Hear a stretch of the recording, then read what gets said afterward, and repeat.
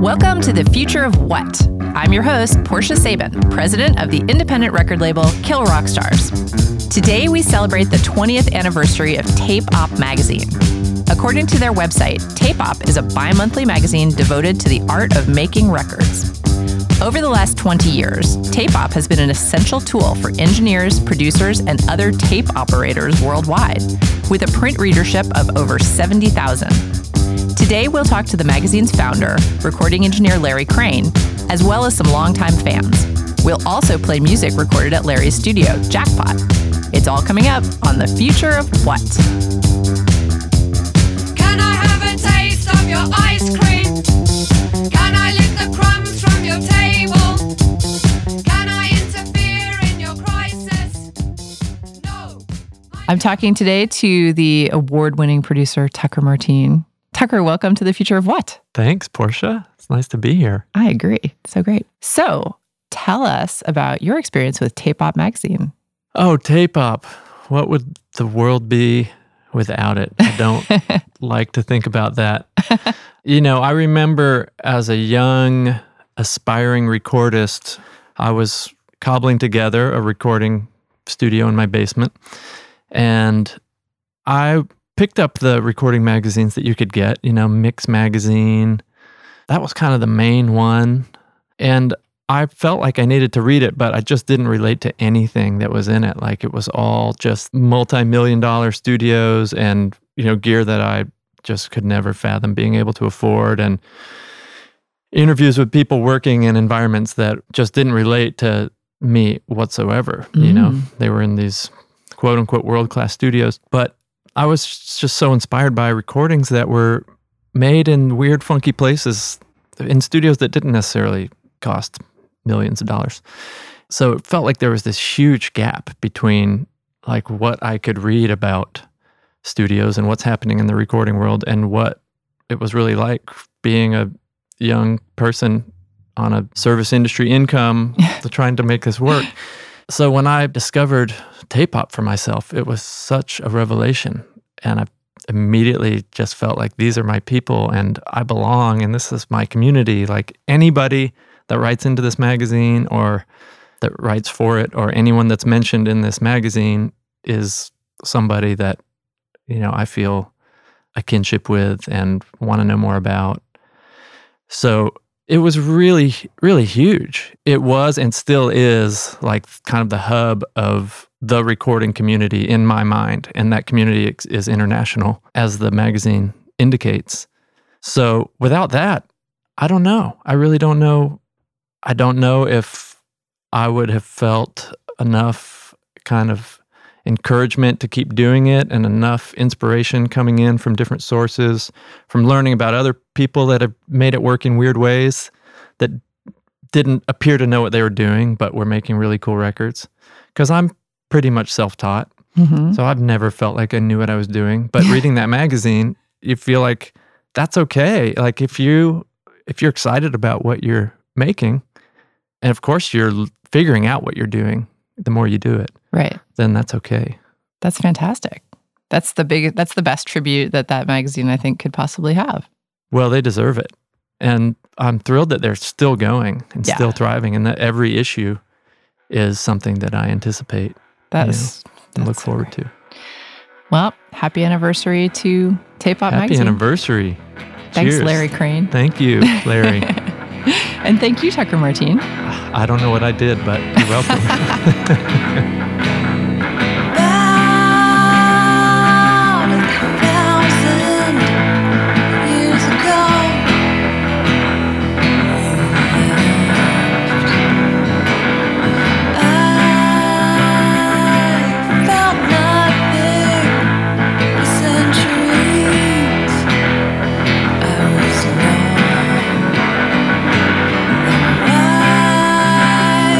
Did I fail?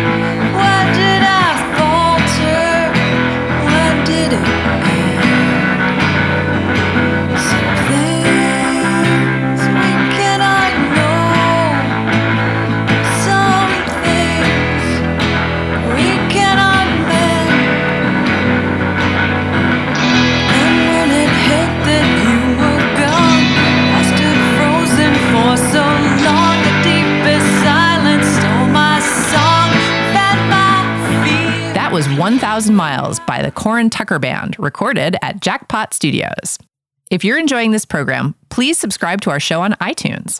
To find out what's coming up next, follow us on Twitter at KRSFOW.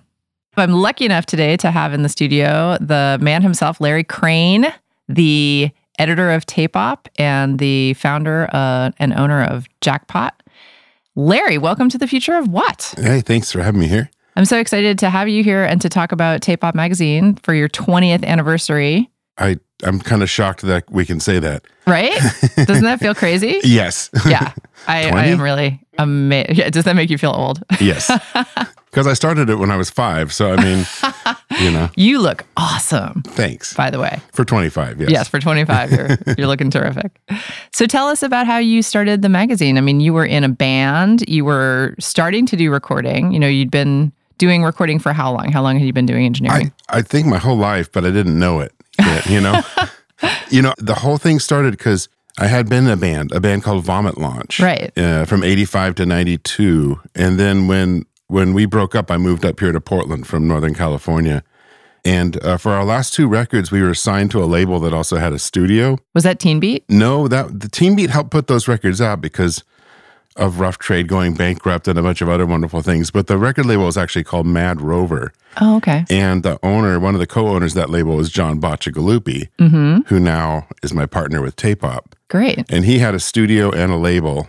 And so we were on the label and we would use their studio. So I had the luxury in the indie rock world, a luxury of as much time as you need, within reason. And so when I moved here, I wanted to work in the studio, but I didn't want to have limitations of time. Right. So I started building a home studio in my basement, as people do in Portland. Yes, they do. Lots of them. And, it just kept getting busier, and I needed to learn. And Tape Op was really part of just the adventure of learning more about recording. Wow. And it's always been free, which is probably one of the biggest characteristics Not of it. always. Not No? always. Actually, the first 3 years I was publishing it by myself. Uh-huh. And I did subscriptions, and I sent some around for free, to places like record labels and magazines and some radio stations and stuff. But it wasn't totally free. But then when John came aboard in 1999, which is like 3 years into its history, he came up with the business model of advertising, paying for the printing and distribution. Right. And that really upped our readership, which is a really great thing. That's fantastic. Yeah. So how big is your readership now? It's about 50,000 print copies and about 75,000 PDFs. Wow. That go around. When did you guys start putting it online and making it a digital mag? Well, it's never quite been a digital mag.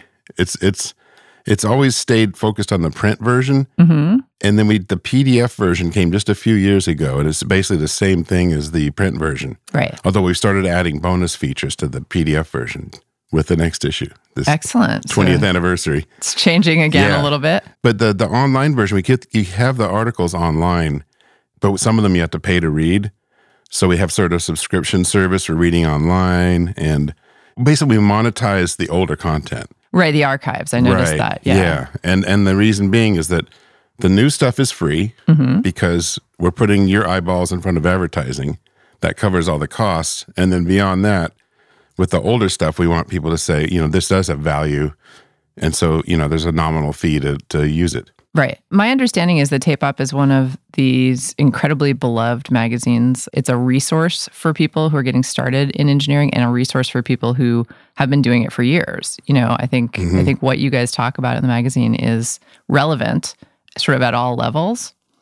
And you also have some really interesting interviews with people who are just doing the job. Yeah. And that's what I appreciate. I mean, this show is basically about people doing the jobs that they do in the music business. There's lots of different jobs. And there's lots of different jobs in in this business, exactly. So it's important that people get a chance to learn about what other people are doing out there. Yeah. When I started it, I wanted to be focusing on sort of people working outside the mainstream idea of a studio or small studios, home recording. And then as I moved along, I was like, there's so much breadth to this. Let's talk about people with crazy history. Let's talk about, all kinds of different artists. Let's talk to people that have done, just one record that was really great, whatever it might be. And just have a wider variety of people in the magazine and talk to the people that make the recording equipment and talk to mastering engineers and all kinds of folks. So Yeah. I wanted it to kind of show that it's not just like, the one superstar engineer, or producer that had a hit this year, or not just like one person making the one record in the bedroom. Right. Like it's a variety of stuff. Tape Op is also interesting because it's kind of an archive of the music business for the past 20 years in terms of, what we've all been through. I mean, from my perspective as a label, the last 7 years have been really tough. You could really see the decline in sales and how that's affecting artists and labels and everybody else. Yeah. Did you see sort of a commensurate decline in the engineering world? Oh, the hardest thing was kind of getting gutted by advertising. I mean, when you sell an ad to a company, you usually have an insertion order. And it's going to be like, say, a 6-issue insertion order, like for a full year of Tape Op or something. When the economy went kind of downhill, they just said, sorry, and so you can't play hardball and make someone pay for something that they don't want. Right. You have to be nice because you want them to come back around, hopefully. And so we lost like overnight. I felt like we lost like, a lot of advertising revenue. The issues got thin. We work on a really weird business model. We don't get salaries or anything. Me and John, we're partners. Mm-hmm. At the end of the year, we split up the profits, if there are any. Uh-huh. So we run really lean. We don't pay for office space. We don't do anything that you would kind of think a magazine might do. And at the end of the year, we pay out the writers and we pay ourselves if there's any money left. Right. So there were some rough years, yeah. Yeah, it was for all of us. It was, yeah. And the studio probably took a hit too. So on the other hand, half my income is making records, and people are like, well, we'll just put that off, or we'll make it on an inbox or something, Right. So we'll it was do that at home. some tough times. And that was exactly when I moved into a new building with my studio and spent a lot of money. Yeah. And bought a house. Oh. I did everything at the wrong time. Yeah. Oof. We did that too. We bought our house in 2007. Like, whoops. Yeah. Wait a year. Yeah. 1 year later. Yeah. Horrible. But have you been seeing the market recover recently? Well, I think so. And I think the thing to always keep in mind is that there are people like us that run smaller businesses that at the end of the day, we're going to survive because of the passion of it and what we want to do.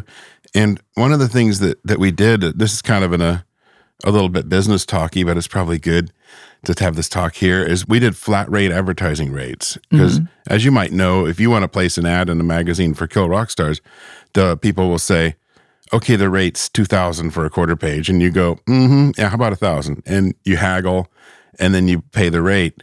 And we found that we had to have rates that were like, 3/4 higher than what we really needed to get, a company like Tascam or someone to pay what we needed to actually print the magazine.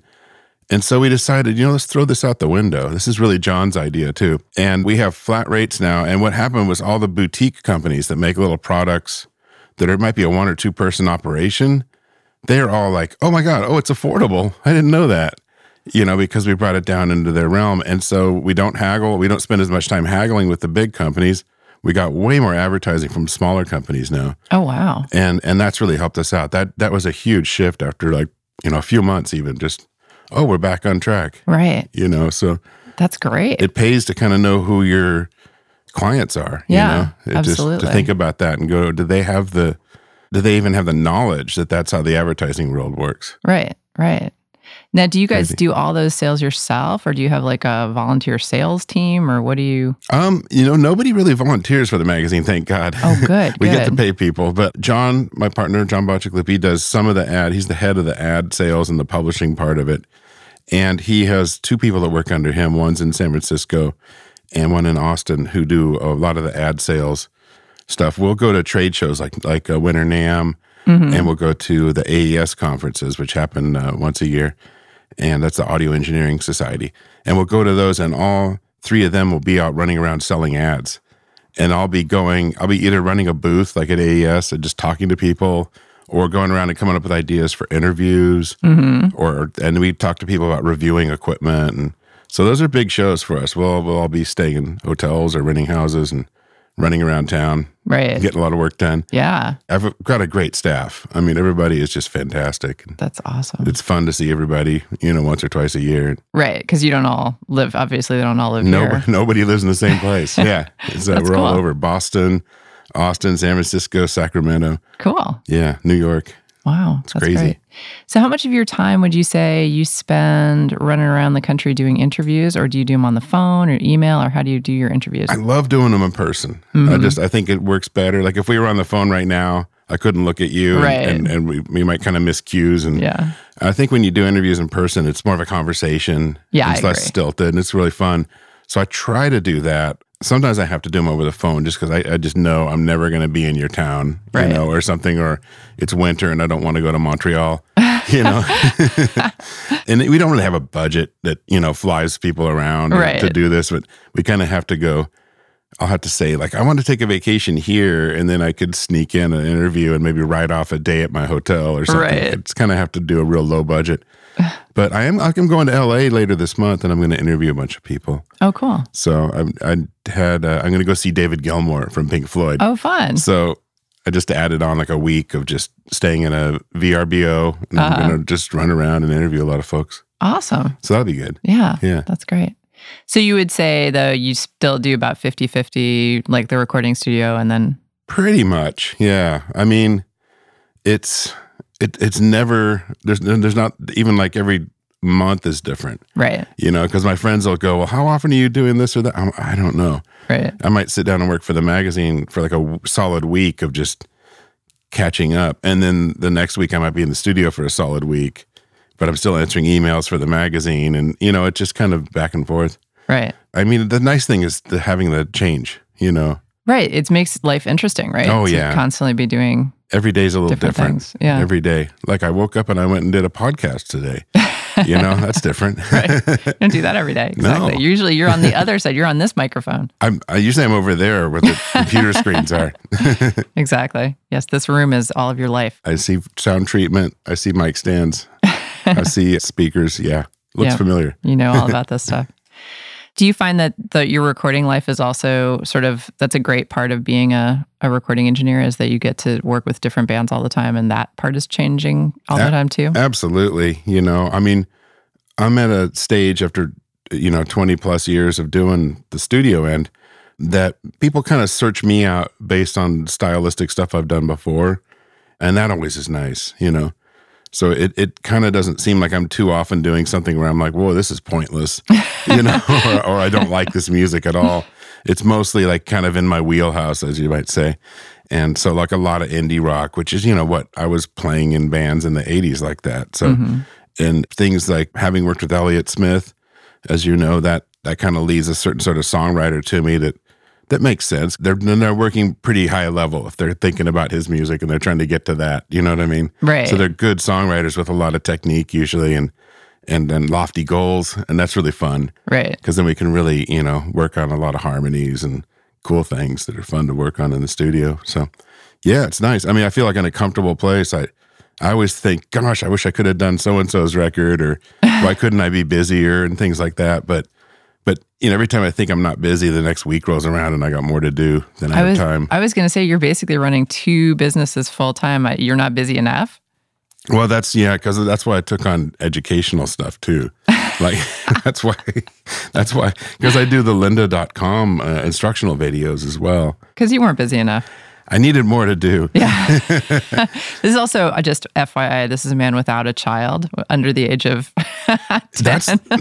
That's come up. I mean, as you know, it's like raising a child is a lot of work and a sort of organizational, can you watch okay, where's the babysitter, where's grandma, whatever. Exactly. I decided not to have kids probably when I was 18. So, and I made a concerted effort to not have children the rest of my life. And you've been doing excellently at that. Yes, it hasn't happened yet. And it's not because I love kids and I have such a blast with them, but I just had this weird feeling that I had other things to do and that wasn't, not that they have to be exclusionary, but that I did not think I could possibly be a good father.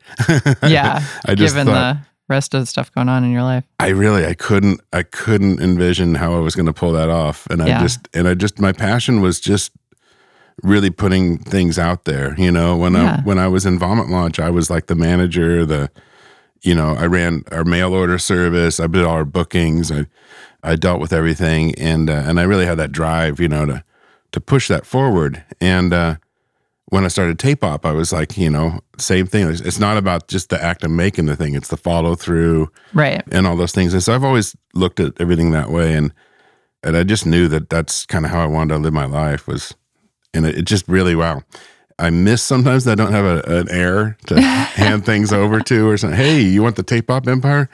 But, but I don't think I could have, people have come by and talked to me about the studio, like guys that wanted to be in as deep as I am. And, they'll be like, oh, well, I had a kid a few years ago. And I'm like, honestly, that, right. if you hadn't got that rolling before, maybe it would be hard to do now, It's true. It's true. hard. I mean, it really limits you. You want to work 12-hour days, Right. when you have a child, it seems cruel. It is, right. Yeah. You definitely would be dividing. And also you'd have some partner who would either be a saint or really pissed off.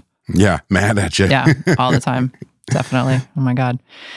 But you have done a lot in terms of, leaving a legacy with both Jackpot and Tape Op. And plus, you've trained up how many people? I mean, how many people have you had come through Jackpot that you've taught all about? Yeah, a lot. Engineering. But, I was just writing a piece about that last night for the May issue. And one of the things that happens, though, is like I have employees now, and I've had for over a decade, I've had employees that are engineers, Kendra Lynn and Adam Lee, and I hardly ever get to work with them. And train them. Like Kendra, I never hardly had a session with. And she'd gone to school for recording, and then she just started engineering and producing at the studio, but almost always like we'd be on opposite schedules. Right. So I was like, oh my God. I just kind of thought about last night, I wanted to write this piece because I was like, they talk about learning from others and like, and apprenticing at a studio and learning stuff. And I never have time to say, okay, come down, I'll show you how to mix this thing. Or right. It's always like, well, you work Tuesday and I'll work Wednesday and then you work Friday. And, Yeah. It's kind of crazy. Like I have trained a lot of people and then they've moved on. But the people that stuck with me the longest, I've spent the least amount of time training. Does that make any sense? Yeah, that's weird. Yeah, That's because very you're always weird. trying to fill the calendar. Yeah. And if I say like, oh, hire Adam to help me do this session, it's like an extra $150 a day. And clients are like, can you do it on your own? I'm like, yeah, I can, but I'll be more distracted. Yeah. It's a different game. So. Follow my lights, follow my lead. Never listen to me, never listen to me. Fall by my side, I only mean to deceive. Never listen to me, never listen to me.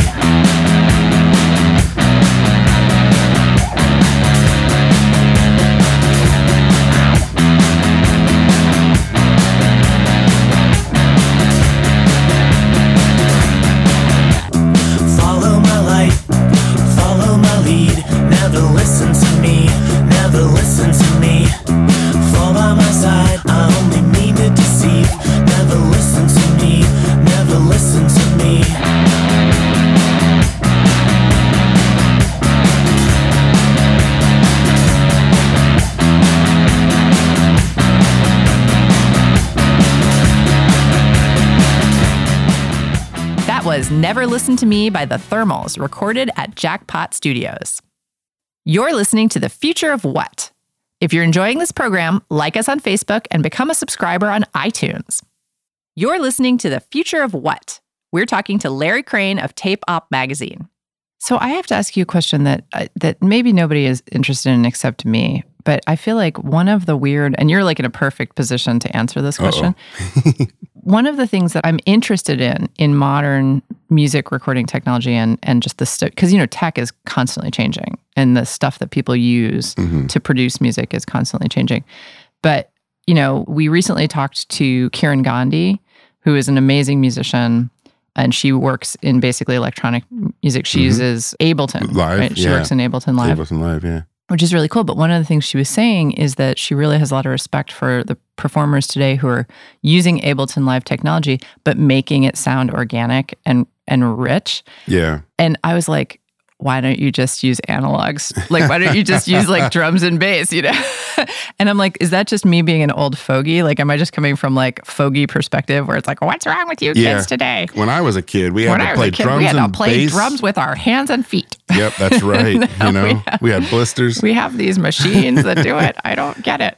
Well, I think I look at that in two different ways. One is that I love an organic, instruments in the room with microphone session. I love it. That's that's my forte. Like I'll run out in the room and I'll go, whoa, let's change the kick drum pattern. Let's play this way. And, like telling people how to play the parts to get better results, rewriting their bass lines, rearranging the songs. I mean, they love that, I'm sure. Well, that's what, that's what producers do. I'm in a record right now where they're happy as they can be, because I'm helping change the songs up. The songs are really fresh for the band. So I'm that's cool. tightening them up. And it's really fun to have that door. And the door was open to me. It wasn't like I'm just, coming in like a dictator yelling at them. I love doing that kind of stuff. And that's really my forte is like, instruments, live musicians and everything. But, every time in the recording process or the creative process of all this that you draw a line and you say, well, like recently George Martin passed away, right? Right. Fantastic producer. There's no doubt about that. And somebody put a little picture of him up like floating around the internet that said, George Martin, he did more with 4 tracks than most people do in their entire lifetime. Because like when the Beatles first started, it was limited recording equipment. And actually the first record was on 2 tracks, but that's a whole other story. But the engineers that were working under George making those records would have loved a 16-track, a 24-track tape deck. They would have loved Pro Tools. They would have been happy as could be. It's really like romanticizing the difficulties of older recording scenarios because they did get good results. It seems kind of a little backwards to me. Mm-hmm. I love romanticizing amazing recordings and records, no matter how they were made. If it's a great record, it's a great record. Right. Great performance, great song, whatever. But when you start telling people like, well, this is the way to make records, you're wrong. You're absolutely wrong right out the gate as soon as you say it. Right. And I think what she's talking about is, don't let you take something like Ableton Live. It comes pre-made loops. Everything's ready. You can start making something happen in a moment. But that's like child's play. And to get to that next level where you're actually turning it into something that others might not even guess was made in Ableton is like, okay, you're getting in deeper and you're making something more creative. That's the artistry. Yeah. Portion, right, I get it. And anytime technology comes along, the great artists take it further. Right. Or the great artists push technology to follow them, like Kraftwerk or someone, or New Order or Big Bag. They make things come around later that do what that took them a year to do in the studio. You can press a button. Right.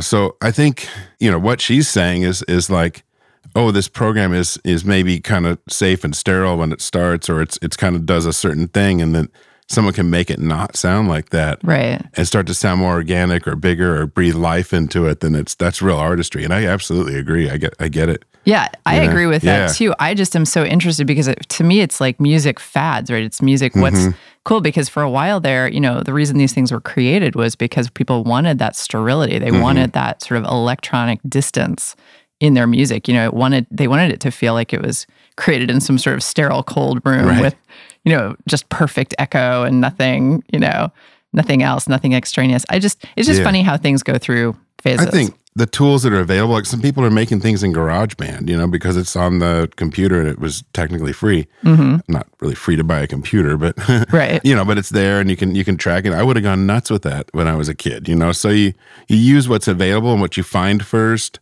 And work, and then you start gathering more things along the way. Yeah. I think, and I think that's why you'll see some bands get more electronic sounding as time goes by because they're like, hey, we can control these things, or we can add a layer to this, or they get more acoustic because we can start playing instruments now, or it just all morphs, and I think the thing that worries me is people setting rules.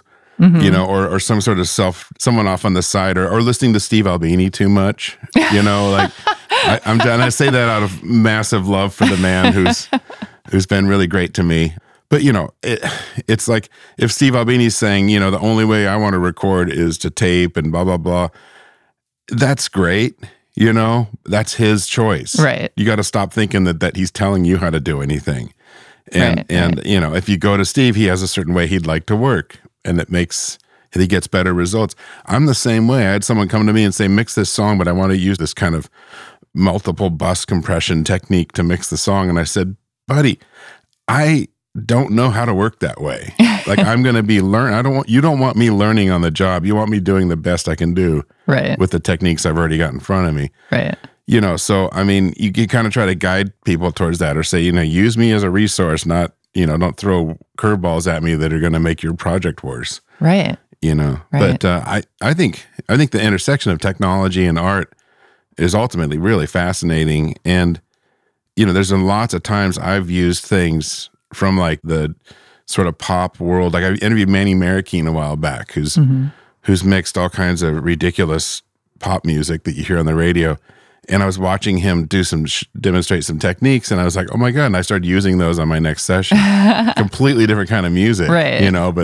But I picked up something, and he was just talking like, let's reinforce the emotions. Let's make it emotional, because he's getting, 400 track things to mix, with like 12 producers and one superstar artist. And it's like, boy, that's going to be hard. So he's got to find a reason to take all that and where to focus it, Wow. And it's fun to talk to people that are doing that, 'cause I wouldn't want to do that. Right. And I would not feel too comfortable, at least initially. Right. You'd probably get used to it. Yeah, eventually, yeah.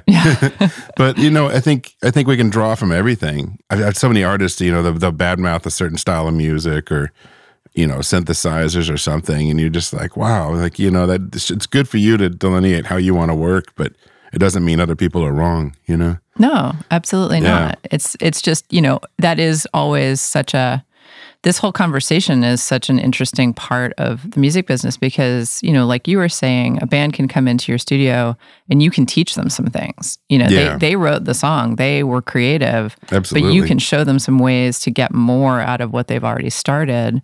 You know, and that's the kind of creative collaboration that professionals can bring to the table, which is really awesome. So, the only time it gets scary is, in all the horror stories of, major label A&R people or producers telling bands, this is what we're going to do. You have no say in it, There's not as much, I mean, there might be at the top level things like that where like, look, we got you because you're a pretty face and we're going to groom you. Right. And this is what we want.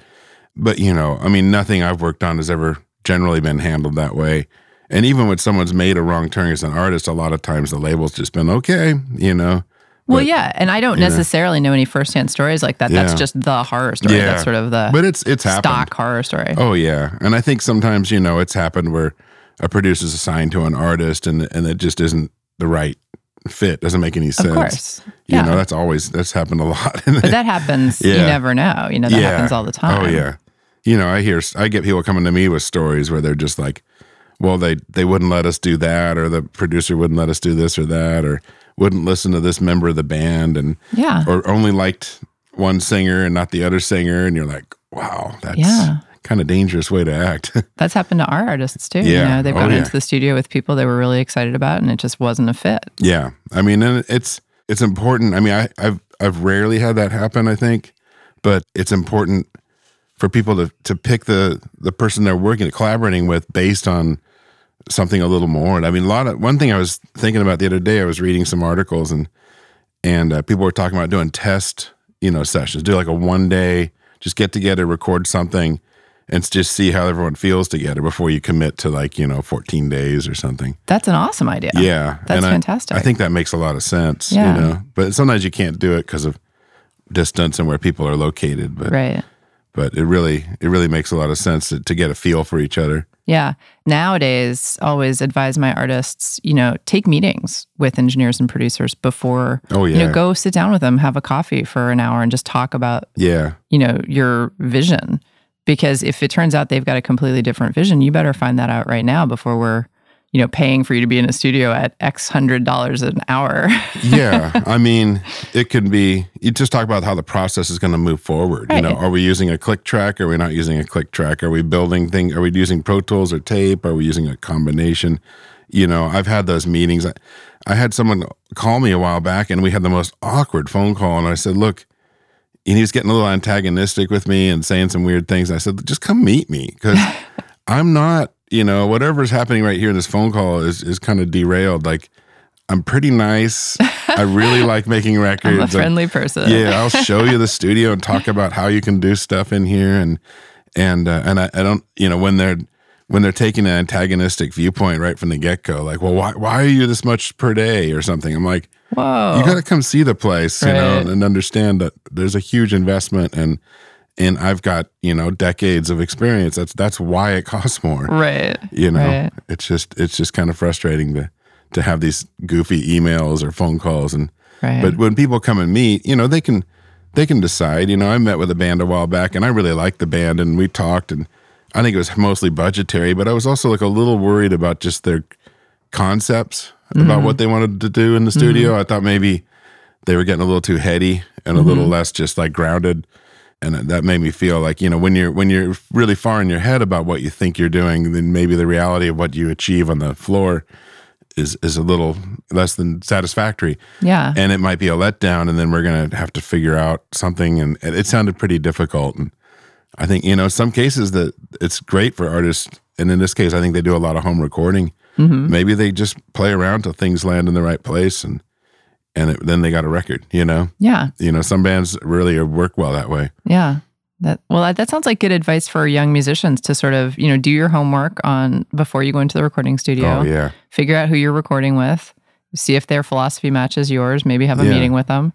And don't assume that the person you're going to work with, like in my case, as a producer and engineer, I'm not going to have a vision for the artist. I'm a collaborator. You mentioned Right. collaboration earlier. Absolutely. I'm 100% a collaborator, because I want the people to leave happy. Like these records, I'm proud of most everything I work on, but it's not for me. It's like it's for them. I want them to be happy when they walk out the door. I'm not the one that's out there on the road promoting it or begging labels to put it out or anything. I want them to get the thing they want out of it. And so sometimes people come in and they're kind of thinking, I'm just going to be like, all right, this is how everything's going to be. And it's like, I don't have that vision, I mean, Right. I can work towards it, but I really need people in the room working together, looking at each other, sorting it out. I can't just sit there at home with a spreadsheet and go, okay, this song's 110 BPM and it's in A minor, I'm not building the tracks for people, Right. That's not my thing. I don't have any time or ability to do that. It's not my forte. Right. I had an artist say once, he said, I was going to come up and make a songwriter record. And I said, great, we're going to get Paul Pulverenti on drums. I'm going to play bass. We'll hire Adam to engineer the first few days. And the artist goes, great, do you need me there? And I said, well, they're your songs. I mean, do you want to come play guitar and sing? Yeah, like on your song. Yeah, on your song. And he goes, oh, I guess I could. Yeah, I think that makes sense. Okay. That's hilarious. Like, wow. I mean, Oh my gosh. Yeah, that's surprising. Yeah. So, That's very surprising. once it started happening, he's like, I don't know how I couldn't have been here, Yeah. I'm right. Yeah. We formed a little band for these 3 days, Well, he maybe just didn't understand the process. I guess so. That's best case scenario, right? Yeah. I have no idea. I know. It's funny. Yeah. And we haven't talked much on this show yet because we haven't done an episode on producers, but we will. Right. We're planning on that. But one of the things that I think is most impressive about producers in general as a breed is that A, they have a ton of patience for the most part. I mean, the good ones, the ones who really get good results, Yeah, they seem to have a ton of definitely. patience. And B, if you figure this is like a brand new situation with a brand new group of people, these people are able to quickly assess the situation and then sort of generally, diplomatically figure out a way to improve things Yeah. in a short amount of time. Because, I mean, most records are made in less than a week, I would say. A lot of them. Yeah. And I mean, if you have more money and a bigger budget, 2, 3, whatever, how many weeks. But in general, it's really just a matter of days. So to be able to do that diplomatically and calmly is Yeah. a feat. I mean, a lot of times you're saving the artist from themselves. And I Right. don't say that in a negative way. I just say that in a way like they might have some bad tone on the instruments. They might be playing songs too fast or too slow. Just simple little things. And I think when something starts going in the studio, that I just have like a checklist. I don't have it consciously in my head, but warning signs pop up.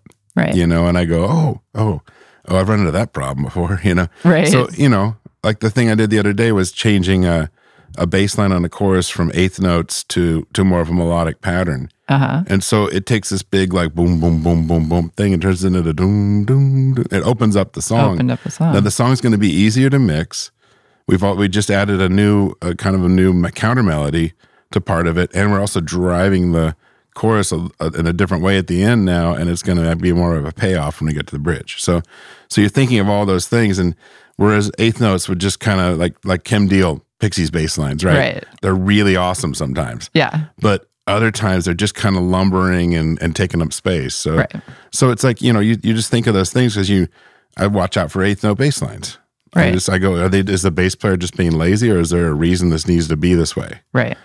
So you just have all these things in your head that you keep as warning signs or problems you've encountered before, and you look for them before they happen or before they get committed to tape, and you help, And I think I learned by being in the studio under a couple of great producers in the 80s and early 90s, and people who weren't overtly like changing what we were doing, but just making everything better. And so I always took that, and then I watched other producers over the years that I'd work on records with people, and I'd see them work in different ways and kind of form my style out of that for sure, So 20th anniversary of Tape Op, is there anything you guys haven't done yet with the magazine that you're looking forward to doing in the future?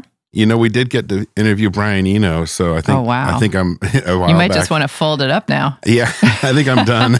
You're done. That was always my abstract goal, was like, oh my gosh, if I ever got to talk to him, and the day it happened, I was like nervous, but he's a really, really wonderful person, really smart and gracious. And, I think there isn't like any one thing at this point, like, that was kind of always an abstract goal, to talk to Eno and certain people like that. But the goal is to keep it relevant. I think that if there's any goal, it's to keep it from being like something that's kind of turned around looking at its own navel. And I don't want anyone to read the magazine and think, oh boy, those are a couple of 50-year-old men making that magazine. I want people to read it and go, this is full of life and creativity and positive. And so I'm always trying to find new people to interview that are doing work if they're younger. Obviously, a lot of them are going to be younger now. And I'm always trying to look for older guys that are still around. Like we never interviewed George Martin, and I knew that was always a long shot. Right. He didn't need to do an interview, another interview about the Beatles, goddammit. But, it was always like, well, if it opened up, we'd do it, So when people pass away, there's always that feeling like, oh, God, wish we'd done something, you know. So, there's a bit of a rush to get some of the people in there that are pushing 80 or so, and that's always great when we can get to them and do a really great, historical interview.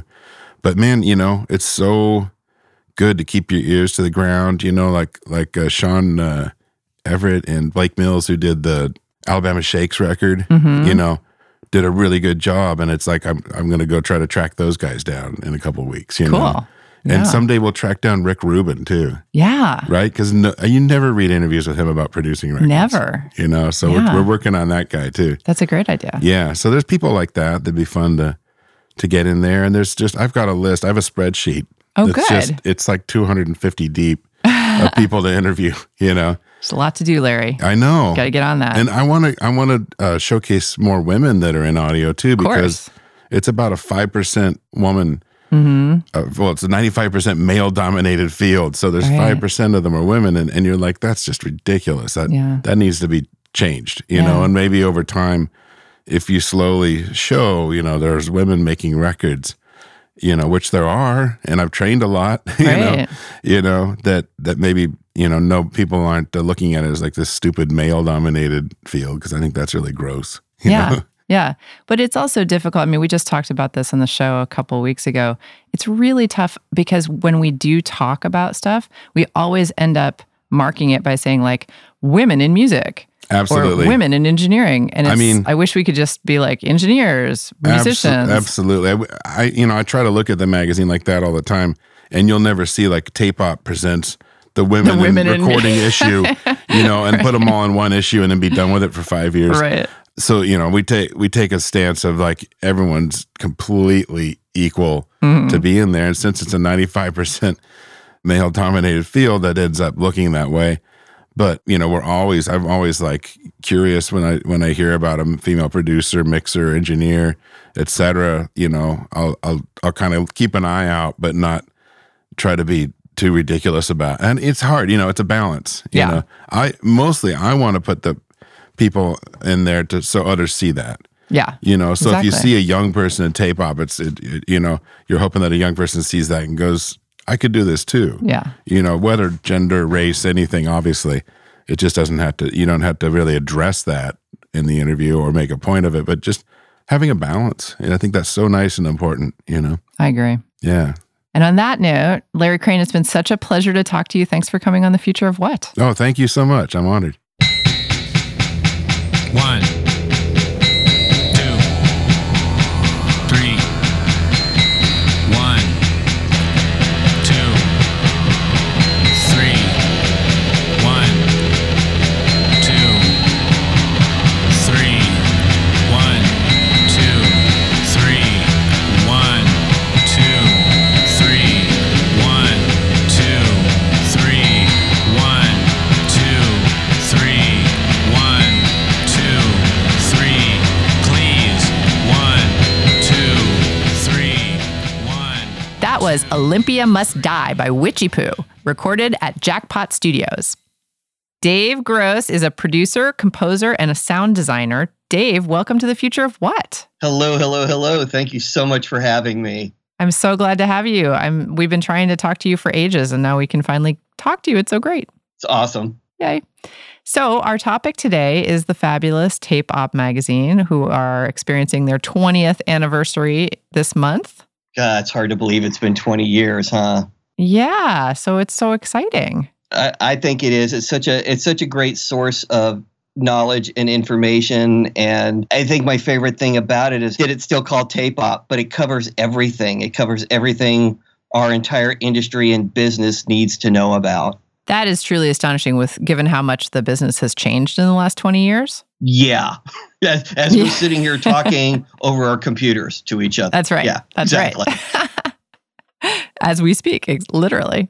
So when did you first get hipped to Tape Op? When I first moved to Seattle, actually, which was in the summer of 94, and I started working at some of the local studios in Seattle. And I just started I came from Florida, and to say the least, where I was from was not the technological mecca of the world. So when I got here to Seattle, I started just immersing myself in the Seattle recording scene and the studio scene, and kept seeing all these magazines and all the stuff that I'd never heard of. I mean, other than, Keyboard Magazine and Electronic Musician and stuff like that. When I started working at one main studio in downtown Seattle, this thing called Tape Op Magazine on the desk with, right there in the stack with Mix and Keyboard and Electronic Musician and all these other great magazines. And I'm starting to look through it and go, who is this Larry guy? And holy crap, this thing has a lot of knowledge in here. And I think I'll just go ahead and keep reading this. Yeah.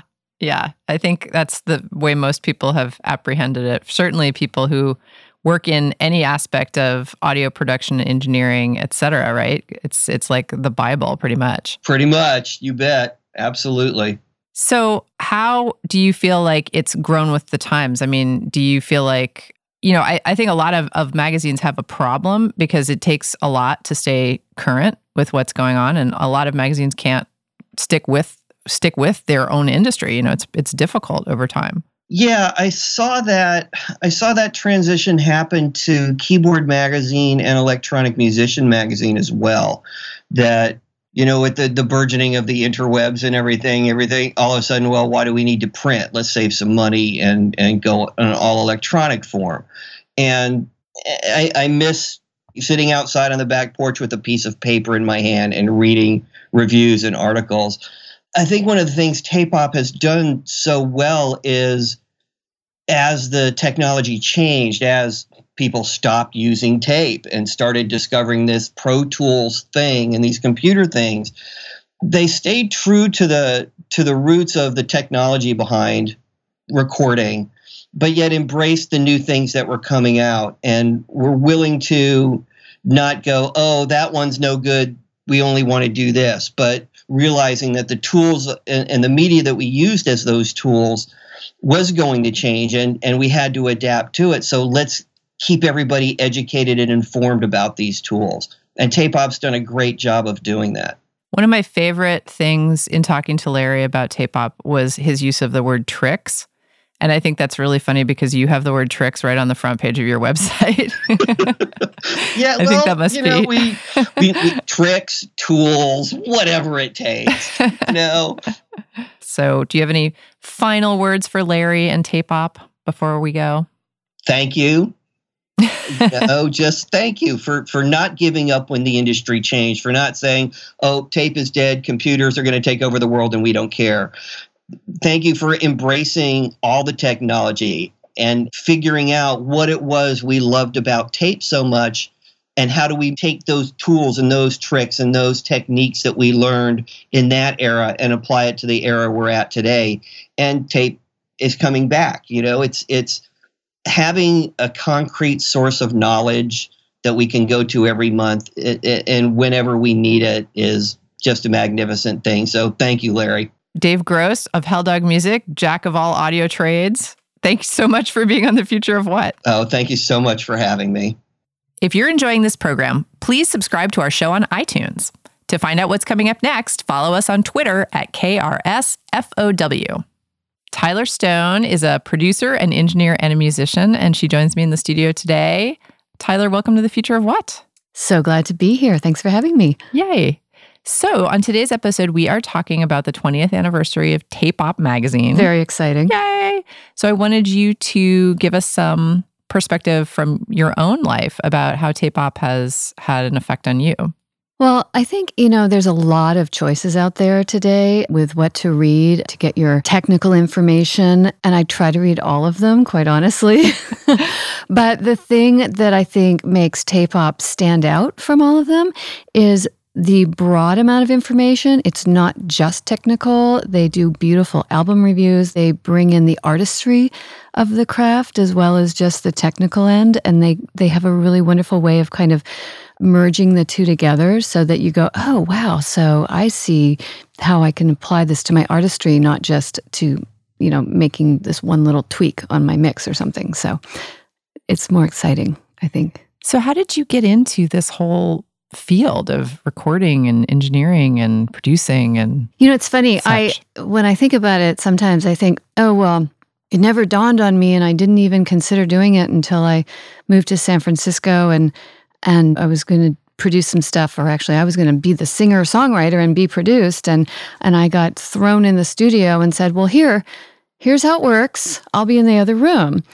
And it was a bit of a sink or swim situation, but I was reading Larry's commentary on his Facebook page about, how he started noodling with cassettes and then he got his first 4-track and blah, blah, blah. And I went, oh my God, that's what I did. I used to take my little cassette player and hit the, record and pause button and edit things on the cassette. And then I got my first 4-track cassette recorder. And then from there I went on and I got Performer and I thought, oh God, even before that I got synths that, could program because I was just really trying to be a one-man band. And I was like, there's got to be a way that I can just sequence this stuff. And so I started getting into sequencers. And so by the time I did get thrown into the water, and I actually kind of had noodled quite a bit, more than I think I'd realized. So wow, that's awesome.